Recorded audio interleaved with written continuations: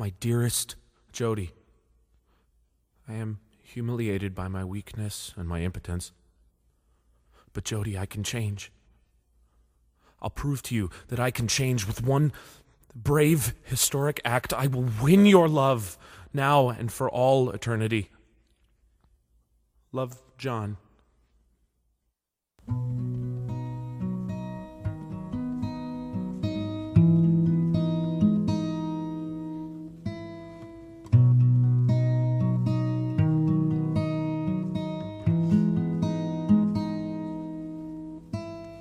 I am nothing. You are wind and water and sky. Jody, tell me, Jody, how I can earn your love.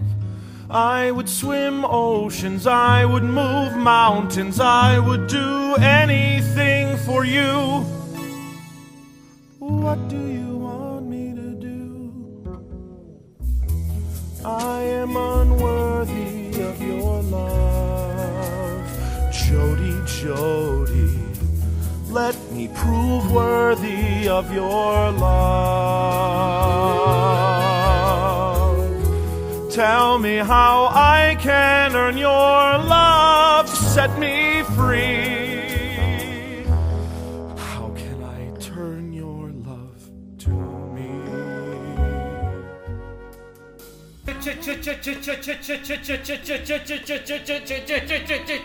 Uh-oh. Like a broken record. I was trying to think of a parody of the theme song for this, but the only lyric I was able to come up with was, "But these three babies," and then that's all I got. But you know what? That's better than I ever did. Yeah. So, y'all want to hear my new character? That I was on the phone with my friend Kat Scott earlier, and I came up with a new character. Okay? Okay. You ready for this? It's this guy, and you need to picture him being like dragged out into the woods like John Turturro in Miller's Crossing. Right. And he's just going, "Oh, please don't cancel me. Look into your heart. I don't want to be canceled. I got kids. Come on, man. Look into your heart. I don't want to be canceled. I didn't mean to tweet that stuff. I got a wife! Come on! I got a wife. You don't want to make her a winner, do you? You can't cancel me, Tom. Tom, please don't fucking cancel I got so many dogs! I got too many dogs! I have to feed the them! dogs. All the plants are gonna die. You can't cancel me. Like Bradley Cooper following Ray Liotta into the woods and Place Beyond the Pines. Am I right, folks? And he's just like, no. My adjacent to what your new character. I was talking with Ian of the Melons. Whoa! And we were coming up. We were laughing very hard at a bit about, you know how like all these dipshits go on and they get canceled and they do stand-up comedy specials called like Triggered and blah blah blah blah blah. We were thinking about like Rationality, come dumpster. Yeah. Like a gamer who this happens to, and he says he gets panseled instead of canceled because like pwned instead of owned. And his special is called R triggered, like the right trigger on a controller. It was way funnier at 2 a.m. after a concert, but no, it was good. No, it works. It scans. No, it scans. That was good. Something. It just works better in text. Yes. Yeah. Or like with a little, if you could somehow edit the image from the Switch when it's telling you like what prompt, you know what I mean? Like when the characters in Fire Emblem are like, to do this, press this button. It's a reader. It needs graphics, I think. Yeah. I'm playing through the first Metal Gear Solid right now, and I'm terrible at it. There's never been a video game I'm worse at. I'm terrible at it. But what makes me laugh so much is just like last night I was playing it, and it's game logic. The bad guy snuck a bomb into my items. No! No! And then they come up on the Kodak and like, Snake, there's a bomb in your items. Open up your inventory and use the circle button to remove the bomb. Is that a bomb in your pocket, or are you just happy to see me? And it's just very funny hearing these military men bark like control inputs at you. Use the right trigger to... Snake, you have to do an L sweep into a combo. Snake, smash X. It's the only way. Yeah, like literally, there's a sequence in the game where like it's a button mashing sequence, and you're chained up and you're being like tortured, and the only way to survive it is like smashing the button. And the guy who's like, press the action button to endure the pain. If you give up, press select. But he's like doing it in this like very serious, dramatic. Oh like, my it's god! so great. Incredible! That's so funny. I generally 100% of the time prefer a video game character to be like, and then you gotta jump, and then a little bloop pops up, and it's like, here's how to jump, fucker. But yeah, it's always very funny when like a Zelda character, or like the oldest bitch wizard you've ever seen in your entire life is like, press B, young man. You simply have to use the power of R3, which is pushing down on the right stick. What I love are, like, in video games, the training montages in the beginning, where you're just like, oh, here's how to do things, but it's how to jump. Yeah. And you have to imagine that your character forgot. You're a grown-ass man who has never you are jumped in his whole 35-year-old life. man, and you forgot how to jump. Yeah, or like you're playing Assassin's Creed 2 and your guy doesn't know how to jump, and you're like, I played Assassin's Creed 1. This man knows how to jump. We are deep enough into this series. I know how it works by now. I know how Show me it the new works. things, but I don't need to know. Yeah, or at least like, when did my guy forget how to jump? When did he get hit on the head really hard between games? Did a big coconut fall on his head and he forgot how to jump? And it went. Well, no. Like then a each little- game, they wake up like it's a dream, and so they have to just re-remember. Yeah. Well, I think maybe it's because in Assassin's Creed, you're in it's a surrogates thing, right? You're in the surrogates. Well, you're playing. chamber. Oh, that's You're right. playing this- It's a VR thing. You're playing this dumbass modern freak who's a regular man in a hoodie, and he puts himself in his ancestors' bodies through a contraption called the Animus. But in theory, Desmond should not have forgotten how to jump. In theory, the difference between like jumping in ancient Israel and jumping in Renaissance Italy is the same process in human evolution. Gravity In theory, didn't get like higher. gravity got stronger between the Renaissance and the American Revolution. Standards are falling everywhere, you know? Like, the gravity is weaker. Knees are just different now, is what I'm learning. Inertia's just got so fucked up in the Middle Ages, we never really got it back. I never really uncovered. Is there a straight up Middle Ages Assassin's Creed? That feels like a gross oversight. To be that's kind of what the first one is. I guess. Because it's set in the Crusades. Between, Right. like, the No, but I Templars want and the Hashashim. I want to assassinate King Arthur. I want to assassinate Arthur Pendragon. I want to do a dumbass little leapy motion onto Merlin's fucking neck. I want to jump from the tallest tower in all of, like, Albion. Which, considering the time period, it's like 20 feet tall. 20 feet. I want to have a gratuitous sex scene with Morgan Le Fay that I would be deeply embarrassed if anybody walked into the room while it was happening. That's what I want. This? I'm making it up. Oh, But, you know, video game sex scenes. Oh, yeah, no, those very like God of War sex healthy scenes. ones. Like if you were playing God of War and someone walked in, like I would rather you just see me watching porn than watching like video game character sex scenes. I would rather just see me. I would rather you see me making porn than anyone ever walk in on me during like a Dragon Age sex scene. Like no. There was one time I was in a public library working on pet turtles, and whenever I stood up, my headphones came yanking out of my laptop, and what I was listening to started blaring out loud throughout the entirety of the library. And I wished it was pornography instead of what it actually was. The Beach Boys and the Fat Boys doing Wipeout. I wanted to die. I just wanted to die. No, don't, no. And you're like desperately trying to plug it in, but it's not receiving the jack. Yeah. It was a nightmare. Yeah.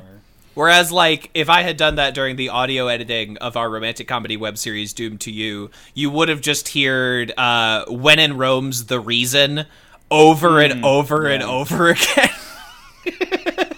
And you'd be like, how many times in a row have you listened to this song? And I'm like, I deeply do not want to discuss the number of times that I listened to The Reason by When in Rome, because it is evidence of my insanity. It was the only thing that made sense to me. No, it's the only thing that felt real.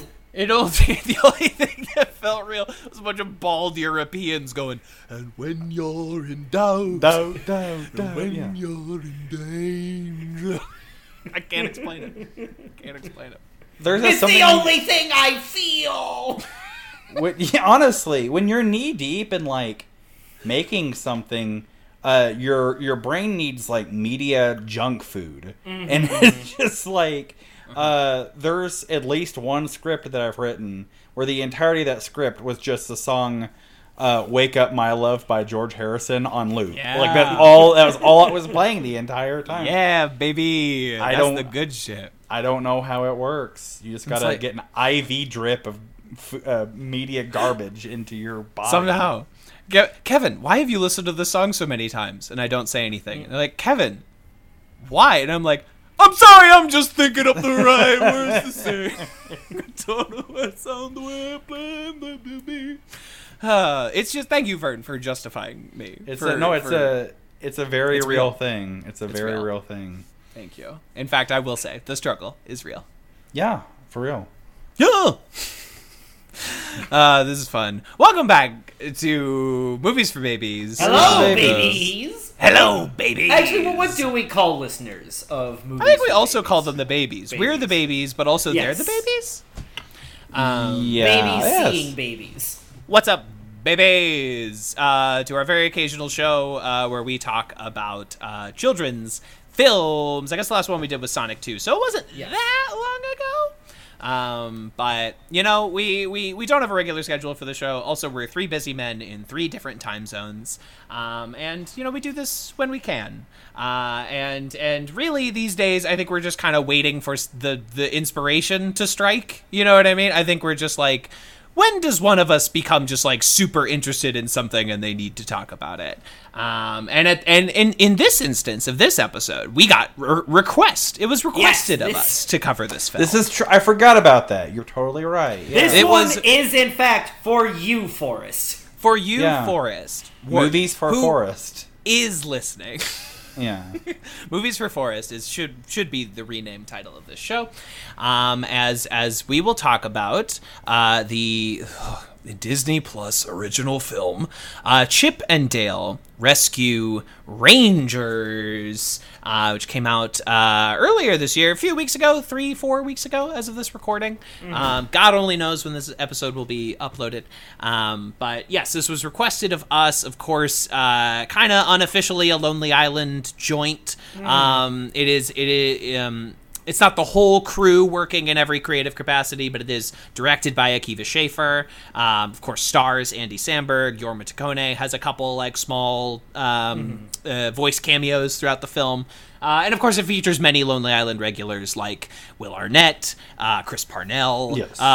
Everyone, the people, like, again, I so admire the Lonely Island's commitment to making sure Chris Parnell keeps his SAG insurance.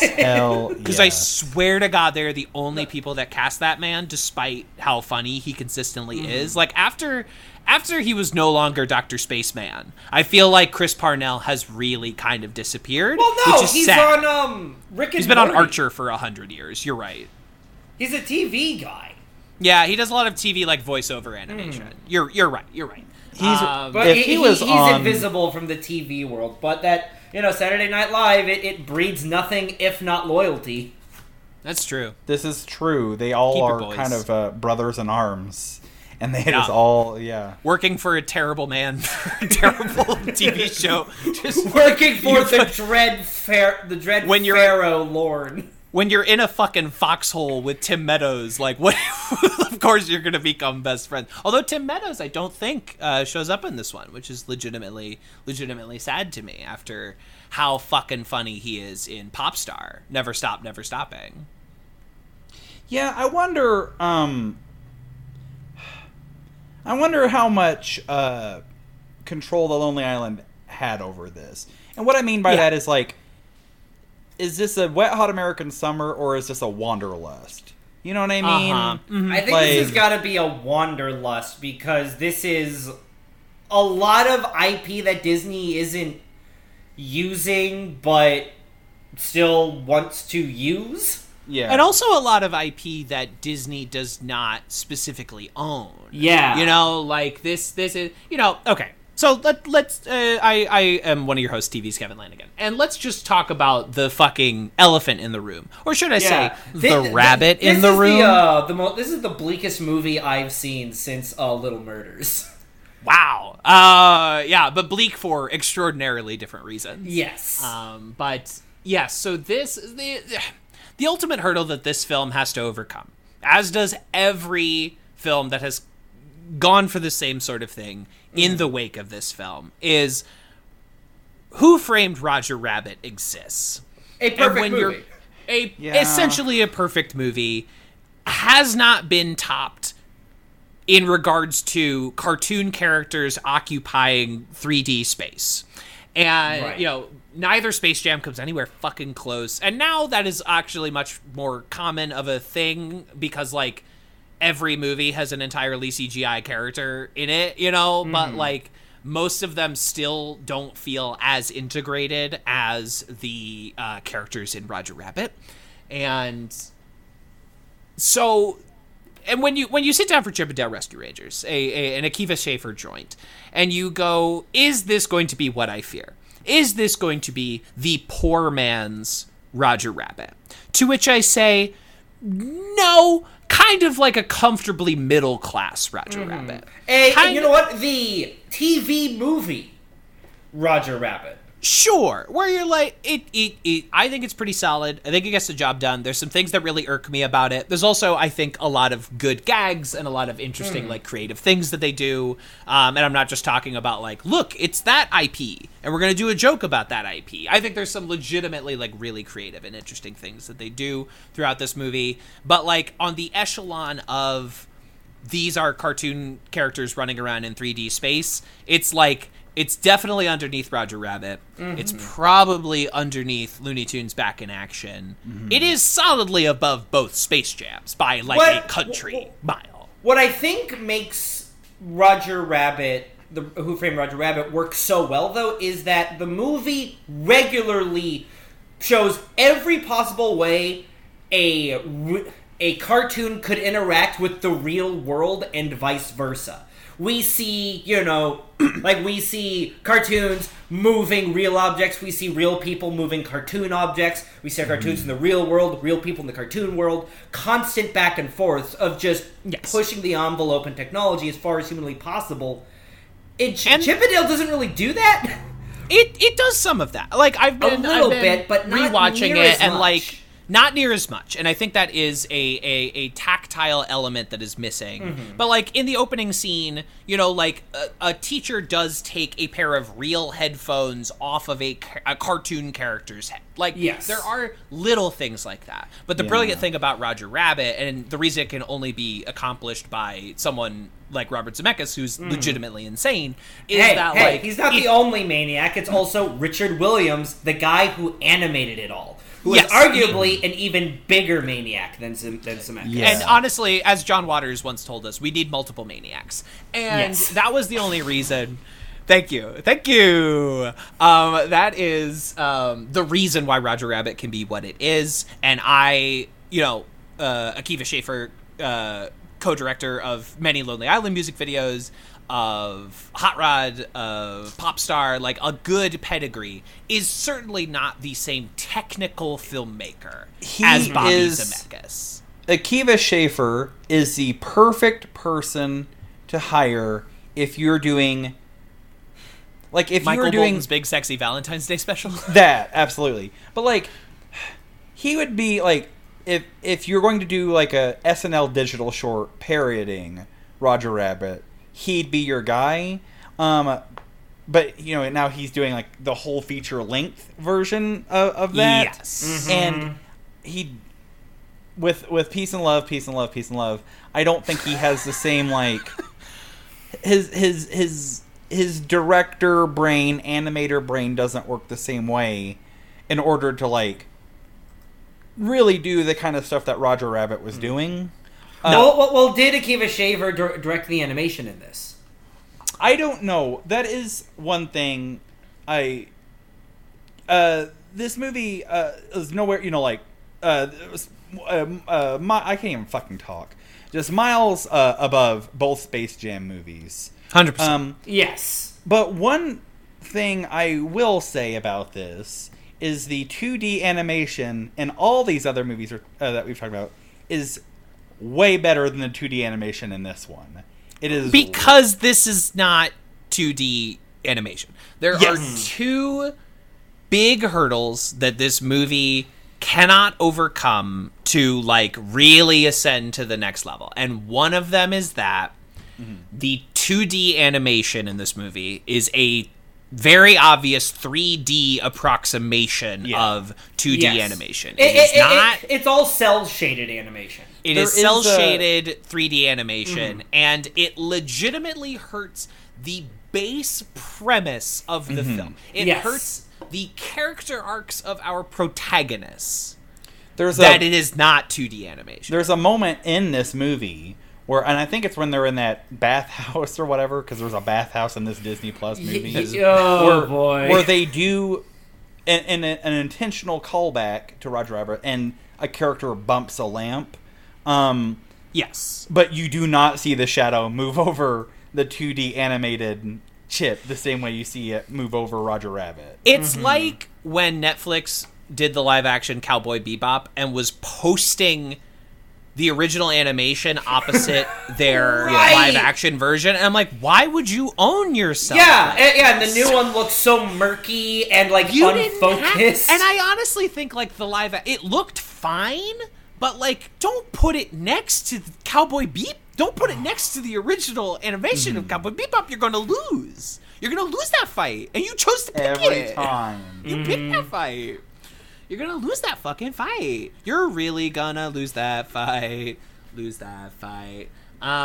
It just, you didn't need to do that. And again, like, I am not a purist. I of course love like animation, but I am by no means an expert. I've not seen nearly as much animation as, say, Justin Gurmaroff. But from this film, as it is presented, as it is written, it is legitimately harmful to the overall product that it is not 2D animation. It lessens a lot of the jokes. It lessens a lot of the emotional impact, the thematic impact. It is an actual stumble.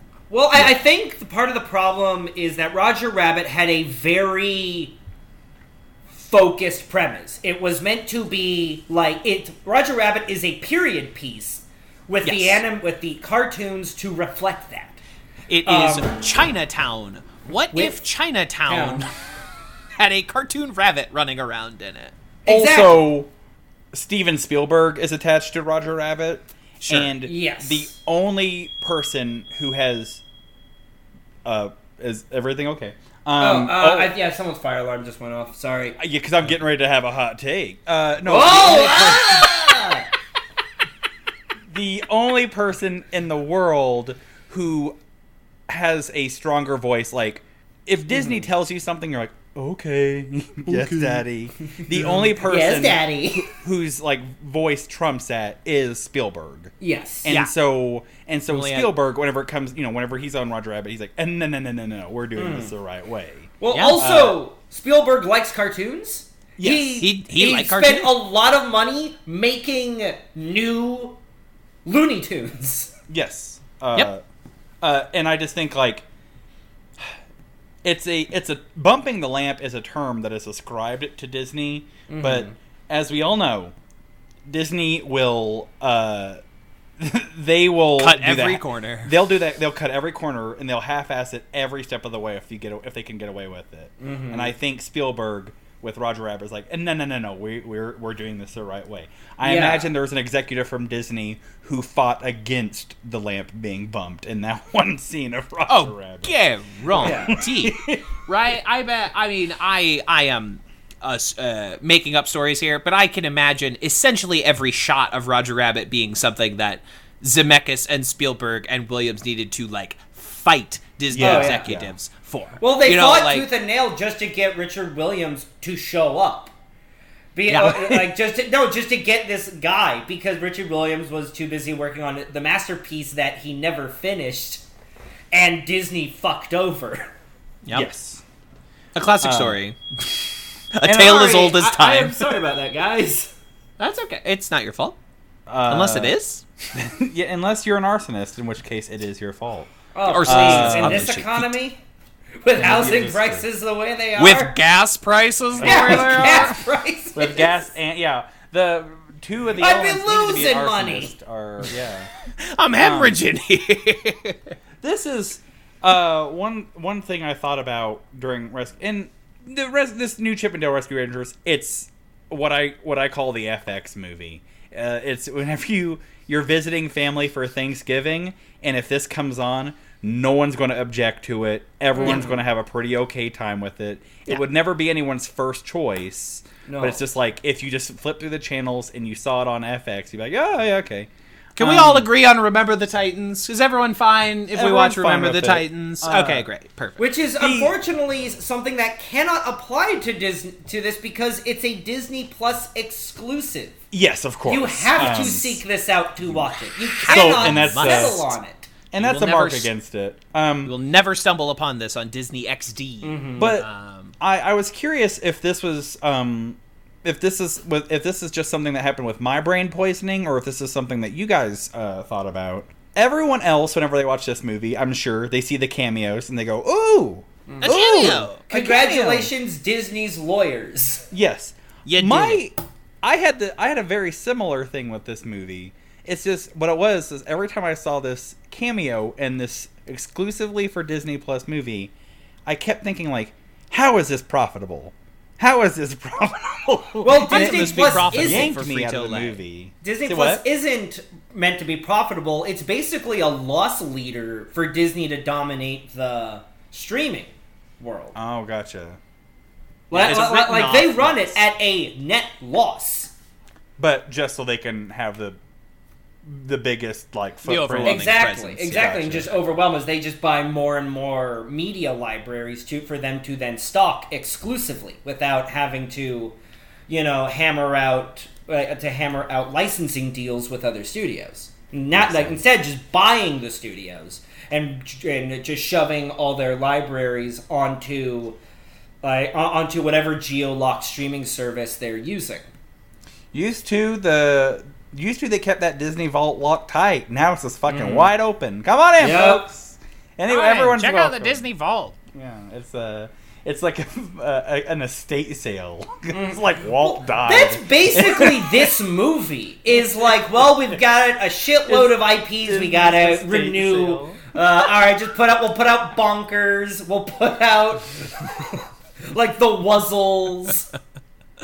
Not the Wuzzles. Fuck. Wow, I got Recess for like $1.50. You got all of Recess. Oh, shit. I got Doug. I didn't know they were just giving away Doug. So that is the other fundamental flaw. And maybe we'll go through this movie in plot order. Maybe we won't.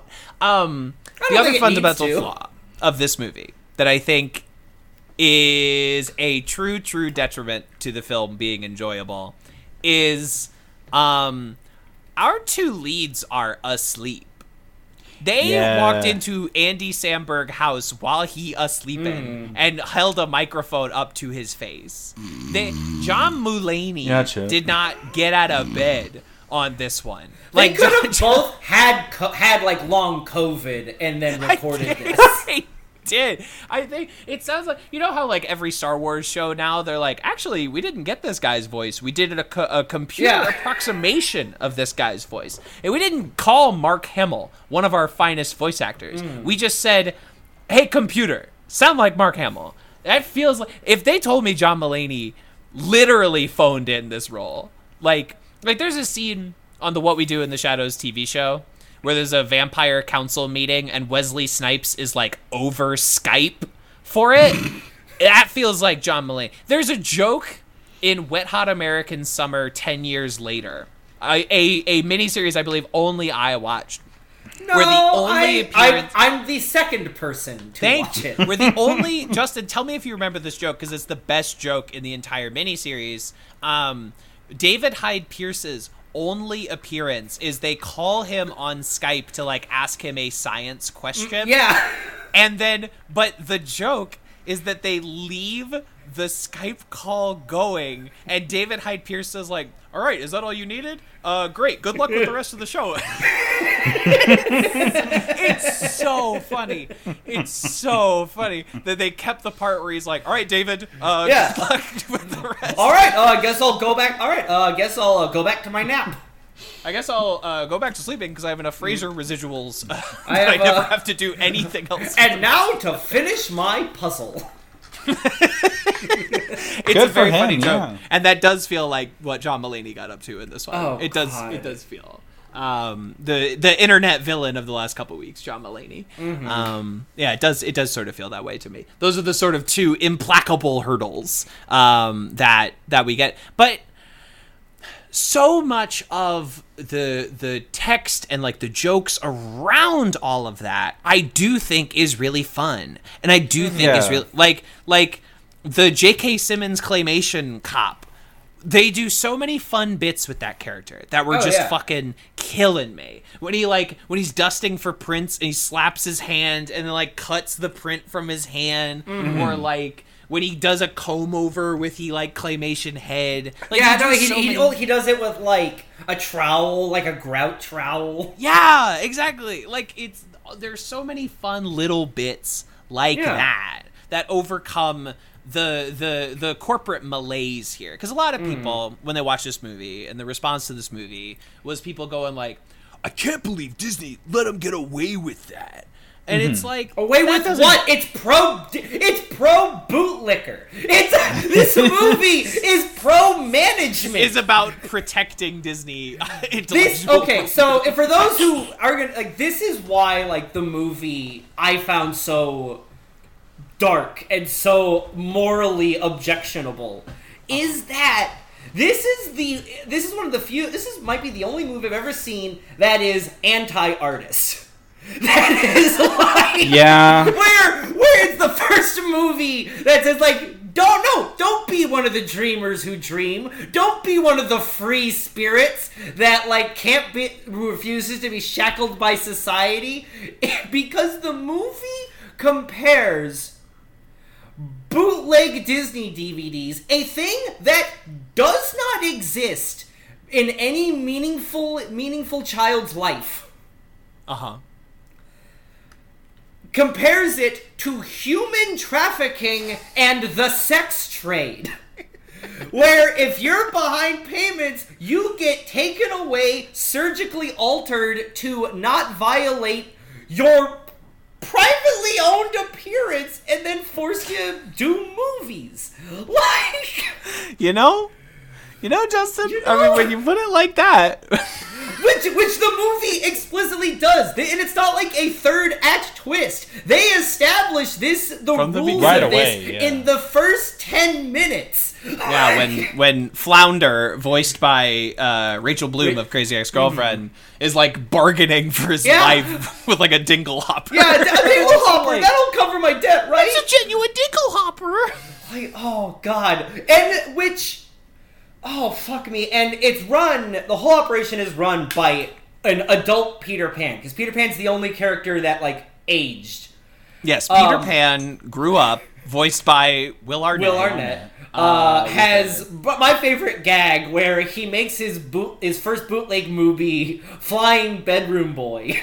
Flying Bedroom Boy. Boy. Some of the fake titles are pretty funny. Yeah, but then grew up and he became like a gangster who processes childhood nostalgia into rude utilities, like turning old, like recalled merchandise into porta potties and such. And what's kind of fucked up about this like Sweet Pete story is what actually happened to the guy who voiced Peter Pan in the 50s. Oh, I don't know yeah. this. He was a child star who grew up, became wholly unmarketable, burned out, and disappeared for 2 years until he was found dead in a dumpster. Yeah. Yeah, he literally grew out of his career, couldn't build it, and became like a drug addict, and just died a vagrant. It was a thing that bummed me out whenever I was watching this, and the thing that like bummed me out the worst about it is, I guarantee no one working on this movie knew about it. No one knew that. There's no one knew it. Wow. But the fact that that's what actually happened just feels like they didn't check. Like, hell, the story of Rescue Rangers could be compelling because it was originally... The whole point of Chippendale Rescue Rangers is keeping old, unprofitable IP valuable. Because it was pitched... That was the whole Toonami approach, right? Because, Baloo's fly on the plane. Was for the Disney Afternoon, was pitched as a rescuers show. Oh, yeah. Those guys. Yeah. Which, like, no one was, like, knew about until they... But then it was pivoted because they were already doing a Rescuers sequel, the first Disney sequel. Down Under. And they needed to keep Chip and Dale valuable. They needed to keep that present. So they just inserted Chip and Dale into it. Huh. Yeah, because, like, I did not have cable growing up, which has recently, in several social situations, just, like, shocked people, and they needed me to, like, answer more questions about that. And I'm like, I don't know, poverty's a bitch. I don't know what to tell you. But, so I never had the Disney Channel. I never had anything like that. I never had Toonami. So to me, like, Chip and Dale are two little guys that live in Mickey's Christmas tree. Do you know what I have no nostalgia for this property, this era of animation, right. or certainly of Disney animation, right? Because, like, I didn't have fucking access to it. Yeah. So there's a lot of that I'm just missing. There are no tailed ducks here, no spinning tails. Yes. But also, too, part of the reason that you don't know of Chip and Dale, apart from, like, them living in Mickey's Christmas tree, is Disney's fault. You can find, your old school Looney Tune cartoons. You can find your old school Popeye cartoons. You can't find fucking old school Disney cartoons anywhere. And the ones you can find are re-edited. Like, they add new sound designs and, like, new cuts. Gross. It's basically pan and scan. There's a little, like, I don't know what it is to what Justin was saying, but just, like, watching this... And this movie is fine, like, if you turn... if you turn your brain off, and if you're not, like, sad people like us three, like, this stuff doesn't bother you. But, like... if you're a normie... If you're a normie. But one of the things I was thinking about, and what's kind of like, it's just like, there is a hypocritical nature of this movie, too. Because, like, with all their straight-to VHS sequels, like, Disney's the biggest bootlegger there is. Nothing that Disney has ever made into a movie was original. Except one, like Lilo and Stitch.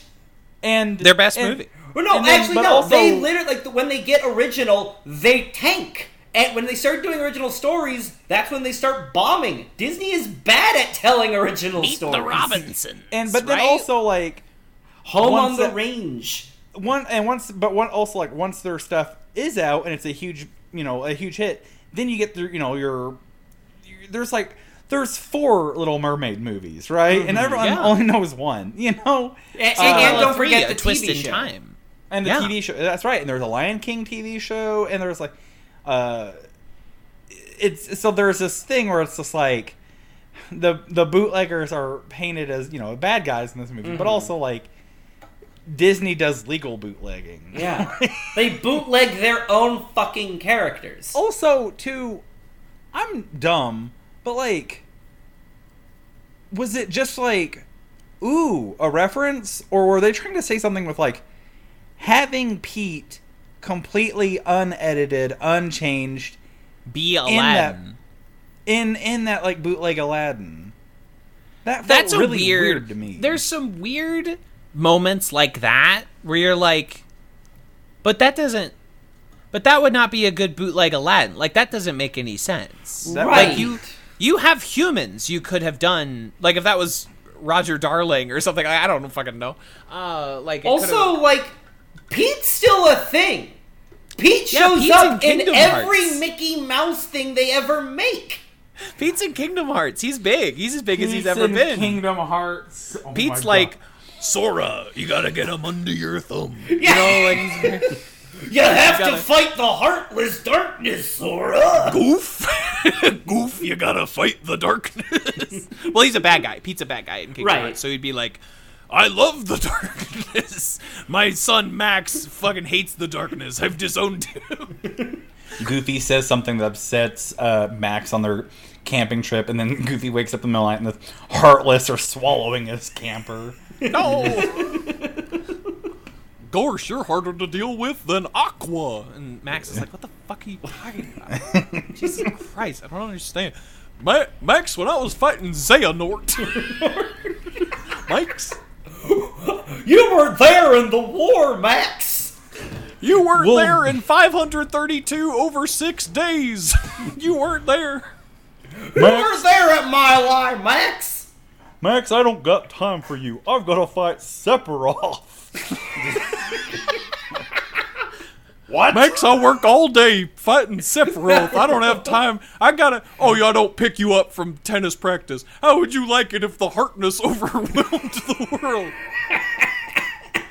Yeah, I if only think you Chip and say, Dale Max. had called Goofy, Yeah. and Donald Duck from Kingdom Hearts, they would have had this shit like locked down. Like There's weird omissions from this movie that you're like, why isn't Goof here? Like, anywhere, in any capacity. Where is Goof? Where is Donald and Mickey? But Nowhere also, in this film. Like it made Roger sense. It made sense in Roger Rabbit that like they were just there in the background, but they were also just framed as two big stars. Like Goofy needed communism charges cleared, or else he'd get blacklisted. Goofy. McCarthy was going after Goof hard. Yeah, Gosh, I don't have any ties to the Communist Party. I'll just tell the you, I Union gotta Man. fight Sephiroth. Senator McCarthy, I can't be in this rigmarole here, and I gotta fight Sephiroth. Disney and Warner Brothers, they had to go through frame by frame and make sure that Bugs Bunny and Mickey Mouse were in Roger Rabbit for the exact same amount of time. And I think that to like these. bipartisanship helped the movie. Yes. When they reached across the aisle with Warner Yeah. Brothers. Right. They had to make compromises, and Disney wasn't in absolute control. Now, this is a throwaway movie for Disney. This is Right. the This is fuck a it, tax write-off. put it to streaming. Yeah, fuck it, dump it on there. Yeah. And you're like, man, you have like Keegan-Michael Key as like a weird Muppet, but not a Yeah, Muppet. Swedish You- Chef, Yeah, the Yeah, fucking that was Swedish weird Chef. how it was. which they own. Yeah, Right. there was. That's another one of those. That's another one of those weird things. Like they put Pete in the bootleg sequence, but whenever it called time for them to use a Muppet, they didn't use a Muppet. Yeah. There were But times also, where like, up until he turned and he became a bad guy, I spent the entire movie thinking the police chief should have been Gumby. He looked like Gumby. Yeah, he looked there's- like a Gumby. That That man looked like a Gumby. Like they don't have those characters, but also like they can put in like that horrible deviant monster R. Crumbs like Mr. Natural in the movie. Like what? Yeah. Well, yeah. Of course, they have to put in Fritz the cat. Yeah, of course. Like you They don't. do have like a Robert Crumb character in that. They had Randy Marsh, and it's not just Randy Marsh, but it's like a very obvious visual callback to like the episode where Randy Marsh goes to like gay bathhouses. Well, no. That was Butter's dad. Oh, No, but I Randy thought Marsh Randy went is in there it as well. No, Randy he Marsh was? is in it. Yeah, no, he's I in the think the whole bathhouse sequence. the whole town was going there. At Oh, that's right. So yeah, there was weird thing, and It's weird. And also, why like, don't they have a real Muppet, but they have Mr. Natural? Why do you have a very long sequence with like a DJ snake. What's going on with this snake who is a DJ, voiced by Flula Board? Because it's a callback to it's lame when old cartoons rap. Yeah. And that's why it's funny that we just do the thing that we already professed was lame. They're not a whale. It's like the worst Lonely Island song ever written. They didn't even like fully wake up for that. Like they didn't even open their eyes. Nah. Yeah, it is very like diet Lonely Island. Mm-hmm. Yeah, Lonely fucking Sandberg was taking out his iPhone between takes on Brooklyn Nine-Nine and being like, Dale, we gotta go to the store. And he's like, stop. It's the Disney Lonely Island where they can't actually be Lonely Island. Yeah. Funny. Yeah, they can't sing a song about how they accidentally fucked their aunts. Yeah. Lonely Island song only I know and love. No dicks will be getting put in any boxes. There will be no dicks and no boxes. There will be... I love the scene where Chip and Dale sing about how they came in their pants. Mm-hmm. It's my favorite. It's my favorite scene in the picture. It's my favorite scene in the movie. And Chip and Dale both just nut in their pants. Yeah. Chip and Dale. It's weird because then neither of them are wearing pants. Buried. When Chip and Dale sing that song about how it's not gay when it's in a three-way, with a honey in the middle, there's some leeway. The area is gray in a 1-2-3 way. Yes, that's the one. That's it. I do remember. I remember references. You know what did kill me though in this film? I don't feel like we're being hard on it. I like this movie. It's totally fine. Yeah, it's totally fine. I like the Uncanny Valley. I like when they visit the Uncanny Valley. I like the Seth Rogen Viking, as Justin described via text message. A Kevin Lanigan joke. If there, I wrote that joke. I ghost wrote the Uncanny Valley sequence of this movie, where Seth Rogen is playing a Robert Zemeckis Viking, but like CGI Beowulf era Robert Zemeckis. Mm-hmm. And like he's never making eye contact. He doesn't look real. I like all that. It's very funny. That is Which almost kind of feels like a fuck you to Zemeckis for A, directing Roger Rabbit, and B, making all those movies. Yeah, like basically heralding the de-aging technology that Disney uses all the time constantly. Yeah, it's a weird it's like a backhanded loving insult. It's like, thank you for this framework, but also go fuck yourself. Mm-hmm. It's very strange. Fucking suck, dude. Fucking hate the Polar Express.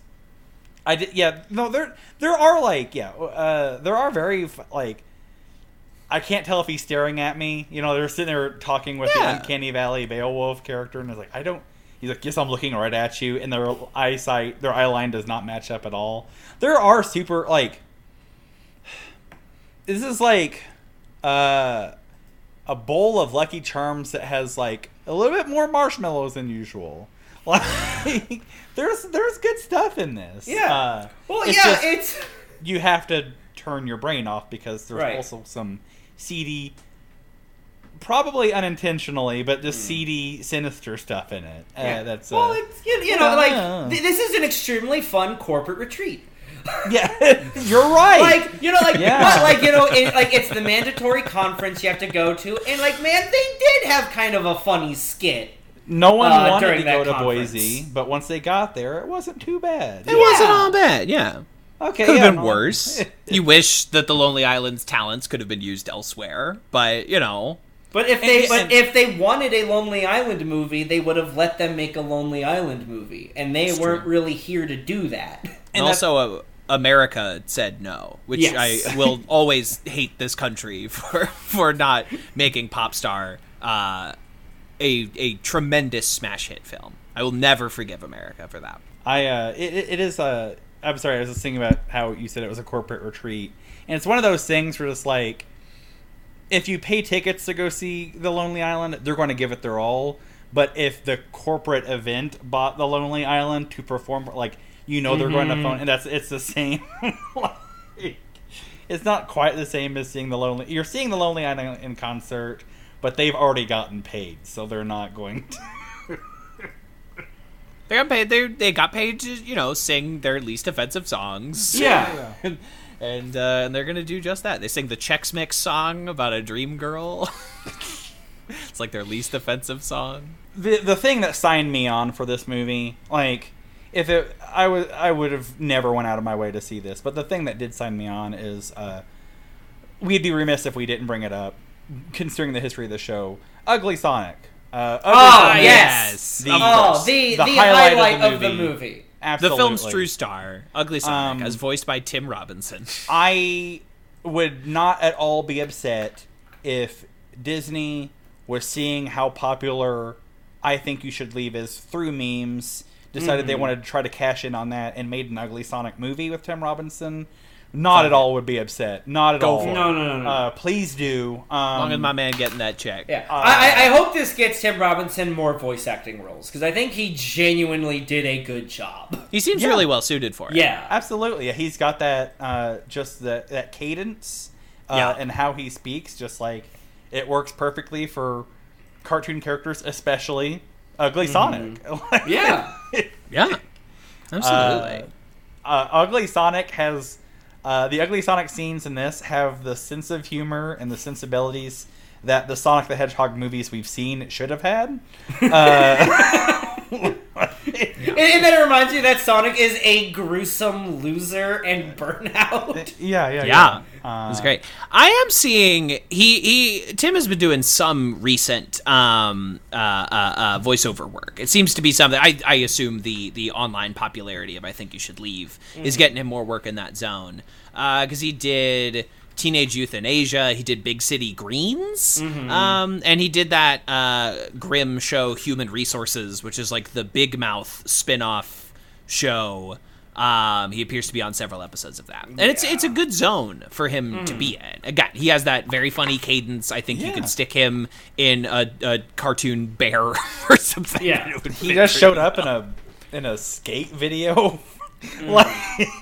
I like that he's just being able to do things now, doing whatever the hell he wants. I'm down with whatever. Good for him.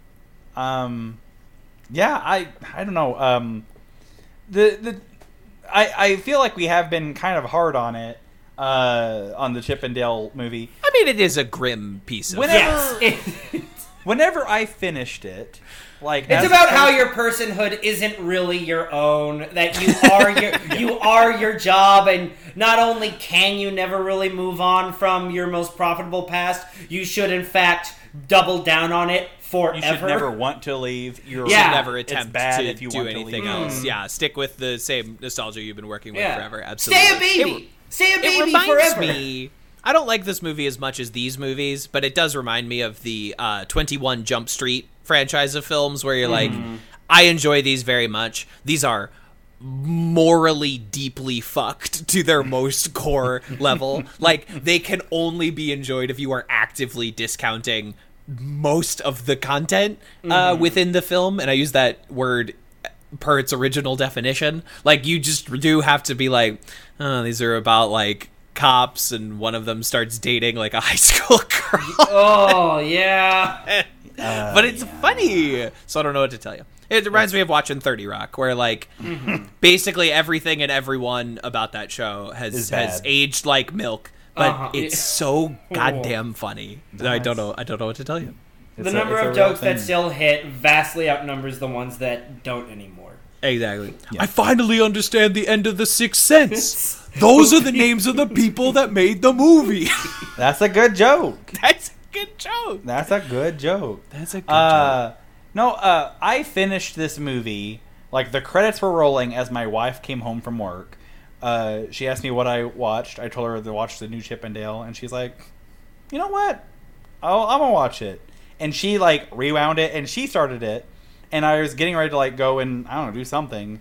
Yeah. And I ended up sitting with her for the first like 10, 15 minutes of the movie after I had just seen it, and I remember thinking, like, when I was watching that first 10 minutes of the movie again, I was like, wow, I did not remember any of this.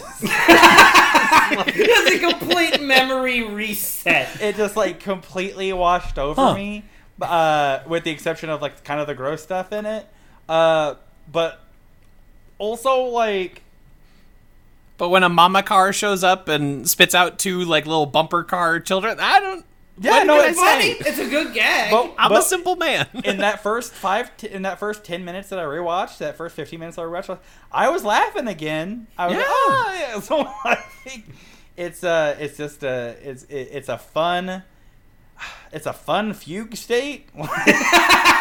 Right. Like, what you go into this bubble and you don't know what's going on outside of it, and then you're fine with it, and then they'll leave the bubble and the memory. It's like leaving Mewtwo's Island in the first Pokemon movie. You couldn't hope for a better movie to make you into a Manchurian Candidate. Good as Manchurian Candidate reacts. To trigger film.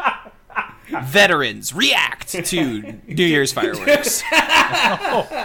You won't believe which president this sleeper agent tries to kill. The answer will shock you. John Hinckley's in a cabin somewhere, just chopping wood. John Hinckley reacts to Taxi Driver. John Hinckley reacts to presidential assassinations in movies. The only person who should ever had an AR-15, John Hinckley. John Hinckley.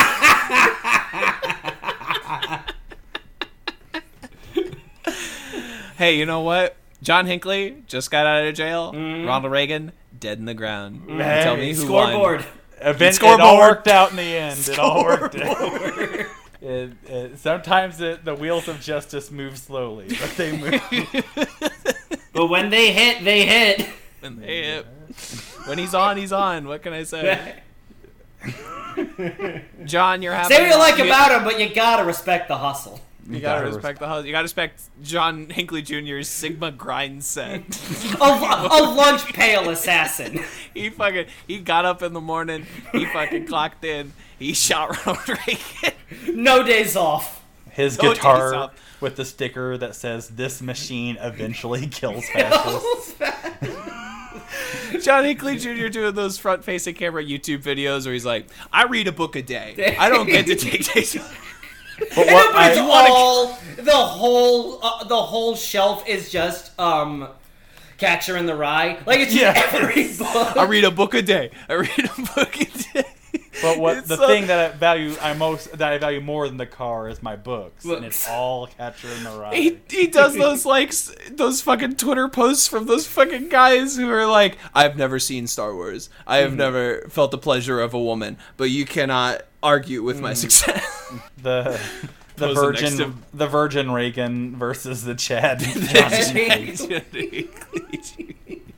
You gotta wake up real fucking early in the morning if you want to kill the president. That's what I do. No days off. No nights and weekends. Anyway. The $5 you spent on your morning latte could have been $5 spent on killing the president. Yeah, millennials, stop eating so much avocado toast to kill the president. This is why millennials will never kill the president. It's because they love their avocado toast. They just want something for nothing. They want the president to drop dead. It's like... There's no one wants to work anymore. Yeah. No one wants to work anymore. Yeah, you darn liberals. You darn millennials. Presidential assassin business puts up a sign. It was like, "Please, we are short-staffed. No one wants to work anymore. Please respect the presidential assassins who did show up today." Are millennials killing the presidential assassination industry?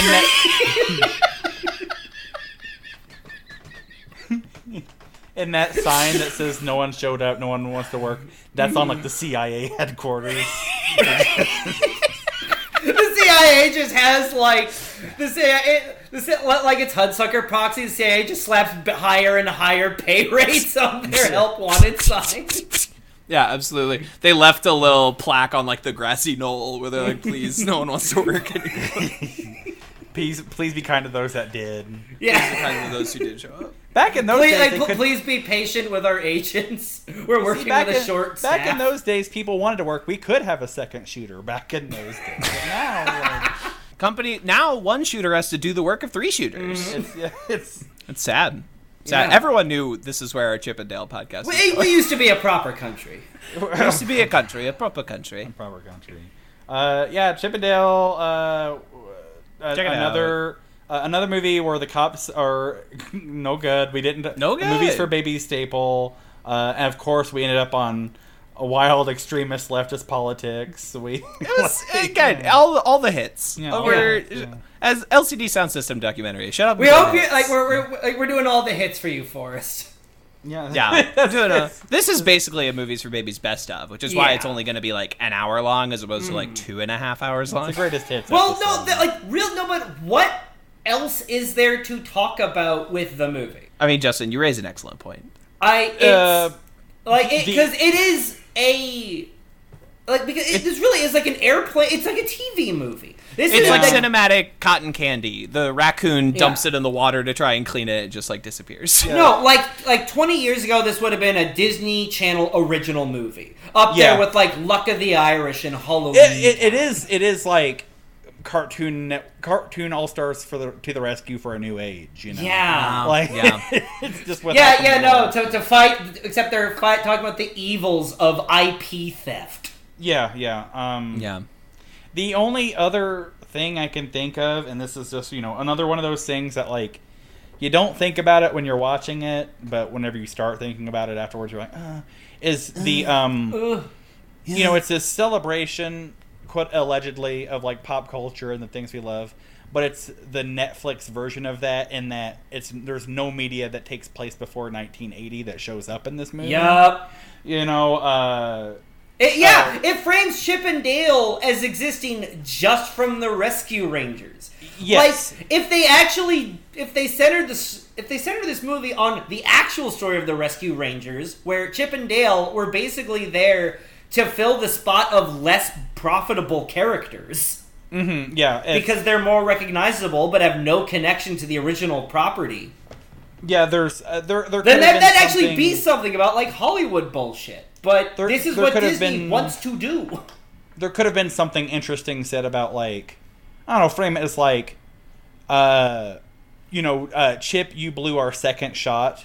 Mm-hmm. No one ever gets a second shot. We had it and you blew it. Like, how do you think we're going to get a third? There could have been something interesting with that. And Chip and Dale going from animals, like the people whose primary antagonist was Pluto the dog. Yes. Now you have to stand up, you have to wear clothes, you live in a house now, you're sentient now. Yeah. I like that sometimes in this movie things are small and sometimes they are big. Mm-hmm. Does that make sense? I like that Chip and Dale that Dale lives in a chipmunk-sized house, but keeps a real-sized dog. And has human-sized AirPods. You know what I mean? There's like weird things like that I think are funny. There's this moment that I did not notice until I was watching it on mute earlier, when like Dale goes to enter the code for his house, like his gate.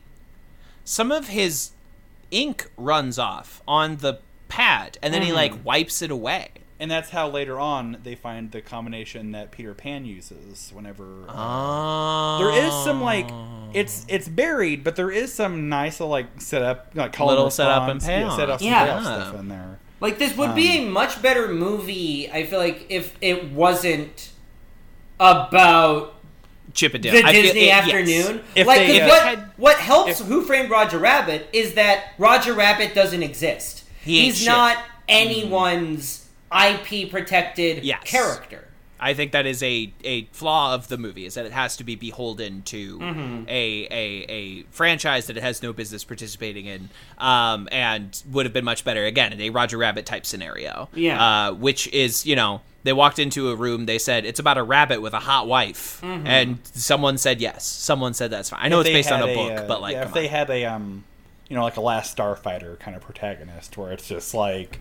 Yeah, someone that we can learn about the rules of the world with. Yeah. Yes. Yes. Whereas that was a funny joke that I liked in this. When they go meet, what's her name? Gadget. Mm-hmm. Gadget. The Gadget, the she mouse is exactly like her character on the show, and she's like, "Huh, I guess I'm exactly like they didn't." I guess I was good at machines. Yeah, she was good at machines, and so is the real one, the actor. And they were like, yeah, I guess I'm exactly like my character from the show. I thought it was funny. And Tress MacNeille, God bless her. God love her. Tress MacNeille, marry me, queen. Whenever you mentioned, I get the two confused all the time. Chip having human-sized AirPods, I did enjoy. It's just a dumb little editing joke, but I did enjoy it, where it's like, he's walking with his AirPods in, and you're hearing the nice, relaxing, peaceful music. And whenever he gets home, and he takes his earpods out, and it's like there's a split second it's playing like death metal. Yeah. Funny. It's a gag. Yeah. It's a joke in a film. No, you know? the people who made this movie know how to make jokes. And yeah, you don't Akiva normally, Schaffer, funny guy. You don't normally get those anymore. You don't normally get like gags in movies and like real just like gags. a little gag. It doesn't like you don't get gags beyond someone looking and going, "Well, that just happened." I saw Top Gun Maverick yesterday, and it was shockingly refreshing to watch a movie with honest to God montages in it. Like one of the the compound sentence of filmmaking that just doesn't really exist anymore. And had jokes, but didn't then like point to the jokes with Yeah. their fingers. That had jokes based on like payoff of character arcs Yeah. or things that were set up earlier in the film. Of like, you understand perfectly the stakes of everything that is happening. You understand perfectly the rules. All the systems are very clear to you. What Top Gun Maverick did was just make a good damn little movie. Yeah. And it didn't do anything, you know, I mean, obviously, like, the jet action is, like, incredible. It's, like, really, like, nothing you've ever seen before. But, like, on a script level, it just made a good little movie. And, like, look at the little character arcs, look at the little journeys, look at the surprises. It's all you gotta do. It's all you gotta do in a movie like that. But it feels so revelatory because most blockbuster action movies don't bother with that kind of shit. No. And it's boring. It's boring. Like, there's a moment in this movie where they have a good gag and it's ruined. Because, like, they throw the silly putty cop against, like, a newspaper, and he peels off and there's newspaper on him, and you're like, that's funny. And then he has to go, like, hey, this happened to me, like, silly putty. You remember silly putty? And I'm like, we didn't need that. The bit of him peeling back, and there's a thing on his head, and the newspaper could have said, like, idiot defeated or something like that. You know what I mean? Like, it was right there. And they then had to, like, point at it with both fingers, which does not feel like an Akiva Schaffer joke. It does this. There's a few moments in this where they play to the cheap seats, and I don't want to say there are no cheap seats in this movie, but like it's Disney Plus. There's one seat. It's your couch. It's all cheap seats. Yeah, and exactly. They didn't need to like. Yeah, people get it. Like, we got it. We got Trust your audience to like pay attention. Yeah, and I know that's tough on streaming. And the parents who are making their kids watch this know what you're talking about. Mm-hmm. Right. And also, with this movie that drops like Hansel and Gretel drops a trail of member berries through it, like, you don't need to do things to make sure they're paying attention. They're paying attention because they want to see the next. They're waiting for the next Super Smash Brothers character to unlock. Like, they're constantly going to be invested in it. You don't need to like keep rattling keys at them to keep them awake. They're waiting for, like, what I think is, like, the Coca-Cola polar bear to show up or something like that. Yeah, that's weird. Yeah. It's weird. Anyway, fine little movie. Better than most things on Disney Plus. Yeah. By Except that metric. The Beatles Get Back. Of course, besides, which is the best thing that will ever be on Disney Plus. And soon Lilo and to Stitch. be Lightyear, a movie Check it that out. should have been sent straight to streaming. Right. But anyway, yes, Chippendale is, of course, about the real Chippendale, not about the toy. Yes. Not about the... No, real Chippendale that is the not toys are about based the on. movie. Neither Chip nor Dale or Tim Allen. Convicted drug dealer Tim Allen. It's just Chip and Dale. They're neither of them are the toy. Did write the their character. tell-all memoir, Never Stand Next to a Naked Man. Yes. Which, you know, that's a deep cut Tim Allen reference for all you Tool Time heads out there. for all you Al heads out there. For all you toolsters. For all you toolsters, for all you last man standing freaks out there in the audience, I get you, I see you. Great. Anyway, that's Movies for Babies. It's always nice to talk to my friends Justin and Vern about a little motion picture. What will the next one be? I don't know.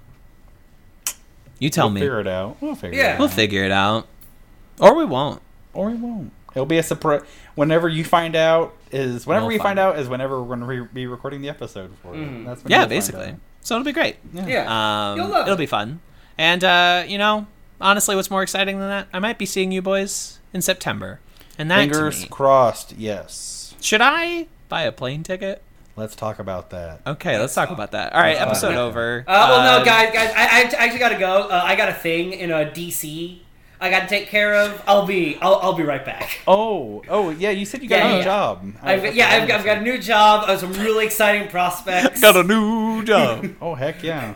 It might be a big thing for me. That's great. I'm very excited. Yeah. For you. So I gotta head out right after. I'll keep my eyes on the news for you. Hopefully, I'll see. I'll see you. Yeah. No, you'll see me all over pretty soon. Oh my god. Need to write. I'll be in the headlines very soon. I'm glad this whole recording is a big joke, and I need to finally write my sequel to Sondheim's Assassins. So I need more material. I need some guys to start stepping up to the plate. Assassins 2, Better Dead. Assassins 2, Laces Out, and it's about the guy who threw the shoes at George W. Bush. And about the villain of Ace Ventura: Pet Detective. Yes. Einhorn is a man.